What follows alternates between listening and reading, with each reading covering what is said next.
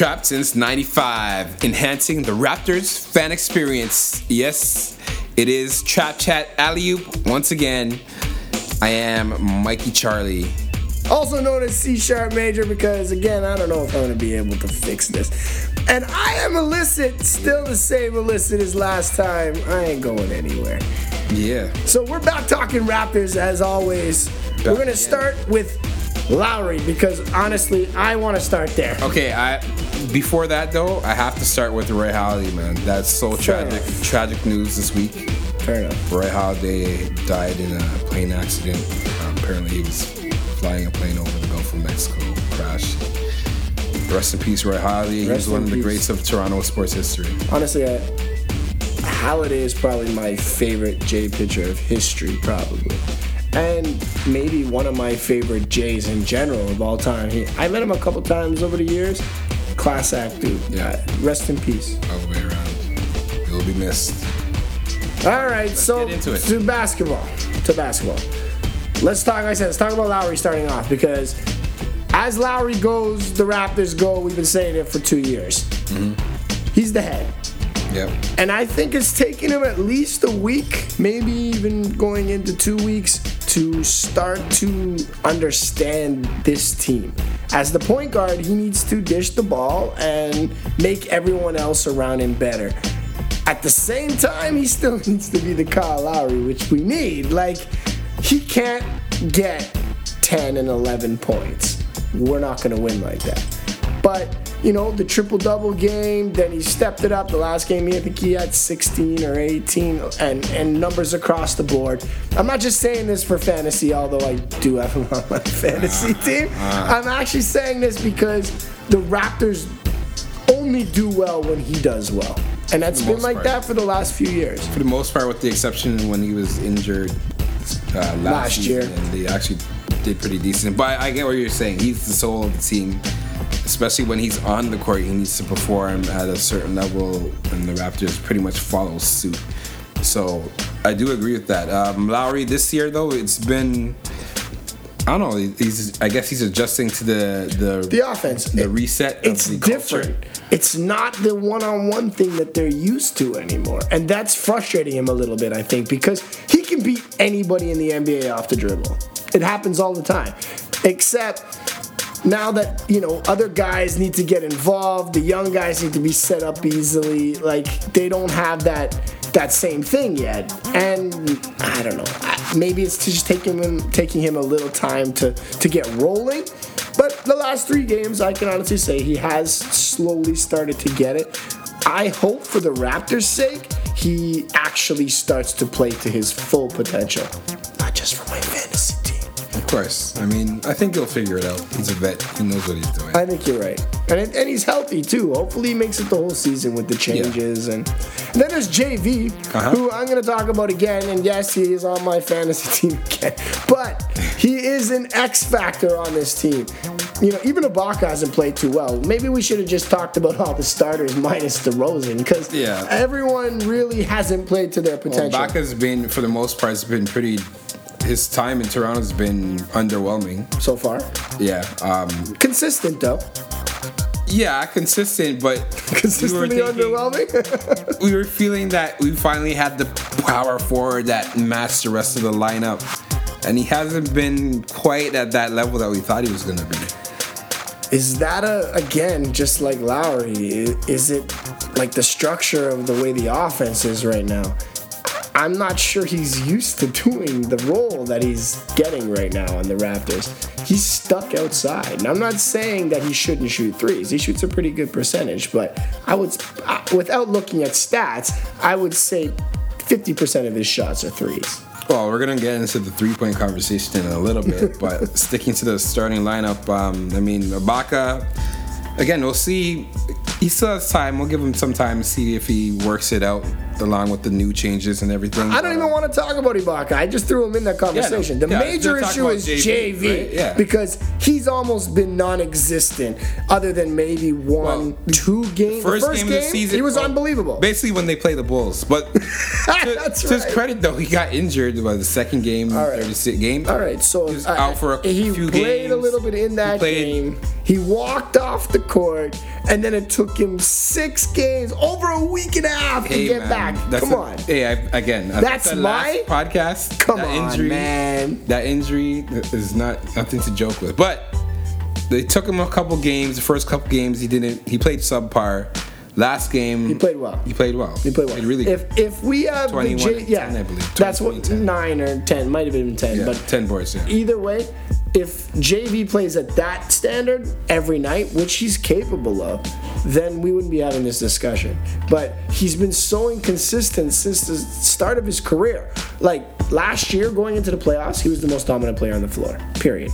This year, you saw it in game 1 and in the preseason, he's the most dominant player on the floor, period. Like, it doesn't matter who it is. The major, knock on him is he can't play defense outside 8 feet from the rim. And that's a problem. Because he can't recover. That's right. And that's a problem in some cases, but I think that now falls into Casey, because Casey needs to understand how to utilize your players. That's right. I mean, I think it was Jack Armstrong the other night that mentioned that on the telecast. Weaknesses. You need to mask them, because there are huge assets and upside to a guy like JV. You just gotta hide those few things he doesn't do well, so he can exploit the things he does do well. Yeah. And mostly, other than maybe if he's playing, someone like, I don't know, Anthony Davis or like tonight. DeMarcus. Yeah, like tonight. That's the only time that maybe there's an issue here. Other than that, he should be schooling guys in the post. Yeah, period. And the last couple games, I liked how he's been driving, getting the ball and going strong, dunking. We talked about that last week. It needs to be dunking. You're almost 7 feet. Or you are? He is 7. He's like 7'1". Yeah, he is 7. You're 7 feet. You should not lay the ball up ever. You should be trying to rip the rim down. Once you're 6'10" and over, there should be no excuse once you're within 5 feet of the rim. That it's not a dunk. At least attempting a dunk. I agree. And that's why guys like DeAndre Jordan, their shooting percentage is at sometimes it's at 700 because they dunk everything. Yeah. Why? Because it's a higher percentage shot. Not the showboating. I'm not looking like the Vince Carter dunks. I'm not talking about that. This is about the game. Just go through guys because you're better than them. Yeah. And how about JV with the 3 last game too? Listen, I know you love that. Okay, yeah. See, I'm not a 3-point. I don't love the 3-point shot like the new fat is, but taken in the right context, which I think that shot was. It was. He did take a step back. He was pretty much set though. It's not like he was running down the court in transition. God, could you imagine? But I think in a right situation, it's fine. And even in a broader aspect with the Raptors, if they shoot the threes in specific certain situations, it's fine, but I feel that the Raptors the numbers speak for itself. The Raptors, they're 8th in the league in 3-point attempts, but they're dead last in the league in 3-point percentage. And you know what? Come on, man. There's something wrong here. So let me interject. I think what's wrong is Dwayne Casey's new idea that we need to be Golden State, because we're not them. Going back to hiding the weaknesses and exploiting the assets, we don't have the greatest 3-point shooting team. There's a handful of guys that can make threes. Like Powell can hit threes. Obviously, Miles can hit threes. I don't know. There's a handful of guys. DeMar can. Obviously, Lowry shoots a good percentage. But after that, it stops. I think they can, but as I said, I think it's really selective in specific times. Like, apparently everybody has a green light, and I think, honestly, in this situation, I think it's higher than Casey. I think it's like a systematic thing where they're actually trying to become a 3-point shooting team. But at this point, with the roster that they have, it's either they need to cut down the 3-point attempts. Like, don't just shoot at any time you feel like it. Shoot like when you're open only. Strategic shots. Or you have to get the right personnel, get 3-point shooters in here. I'm not really a fan of that last You're not advocating for. But if that's what you really want to become, listen, this is the philosophy of the team now. If that is where they're headed, so let's assume you're right, and this is coming from higher than Casey. If that's the case, there's a lot of these young guys that need to be moved.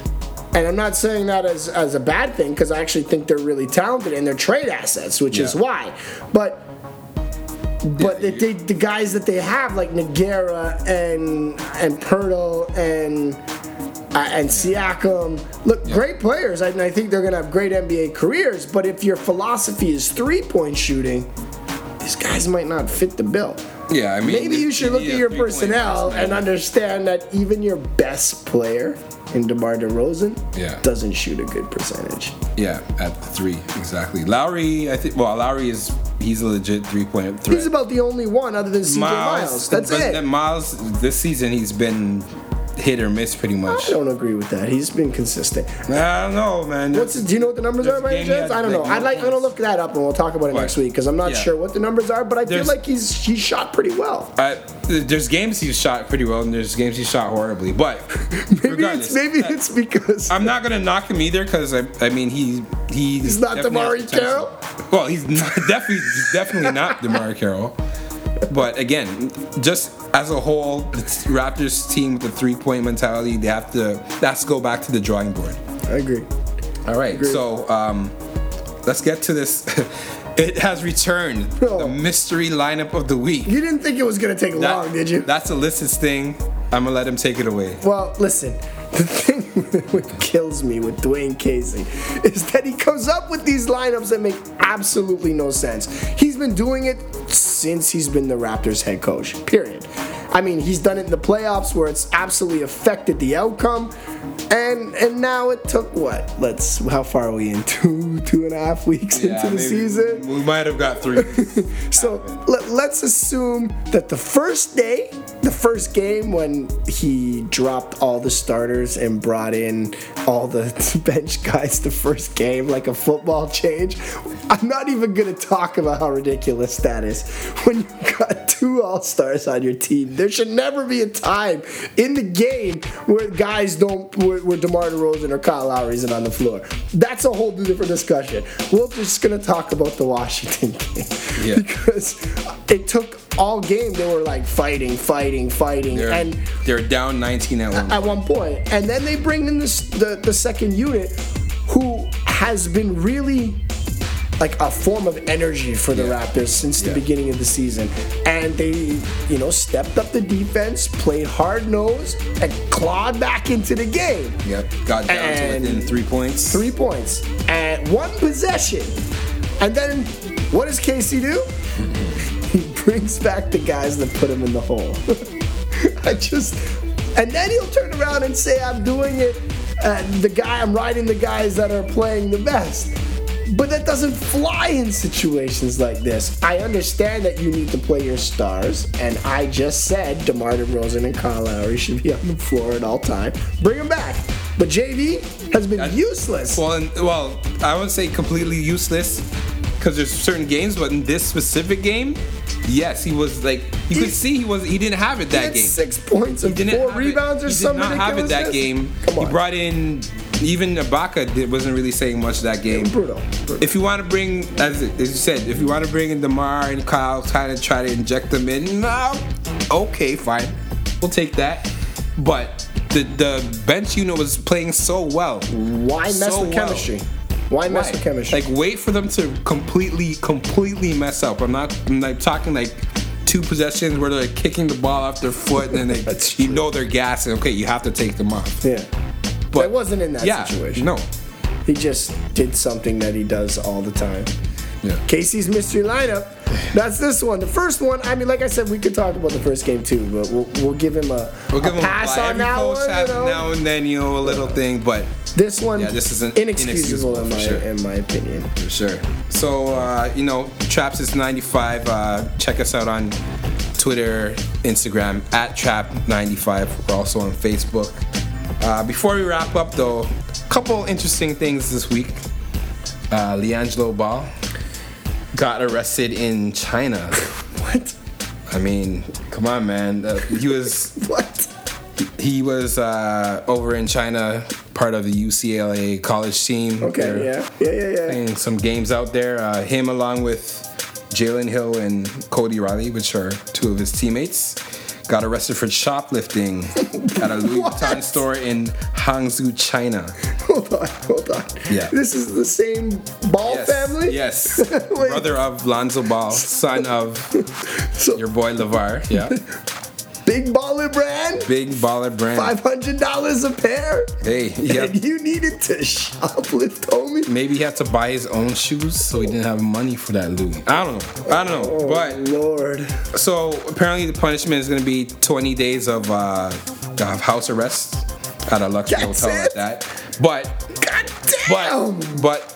he'll probably never see China again. He'll probably never be allowed in China again. That is unbelievable. Yeah.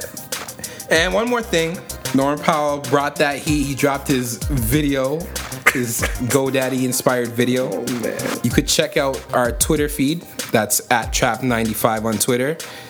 We have a link on that, so you could check that out. Listen, have you seen that Norman Powell thing? Hey, man. He's expanding his horizons. It's making me miss the itty bitty ballers. Listen, it's not Primo pasta or pizza. Remember the Turkoglu commercial? Pizza. He wasn't even a Raptor anymore. They were still playing that crap. Yeah, I know. Anyway, shout outs. Shout out Norman Powell, though. Come on, man. Powell, you're the man. I love it. All right. With that said, you know what it is. Trap since '95 for fans. For better. For worse. Forever, man. Peace. We out.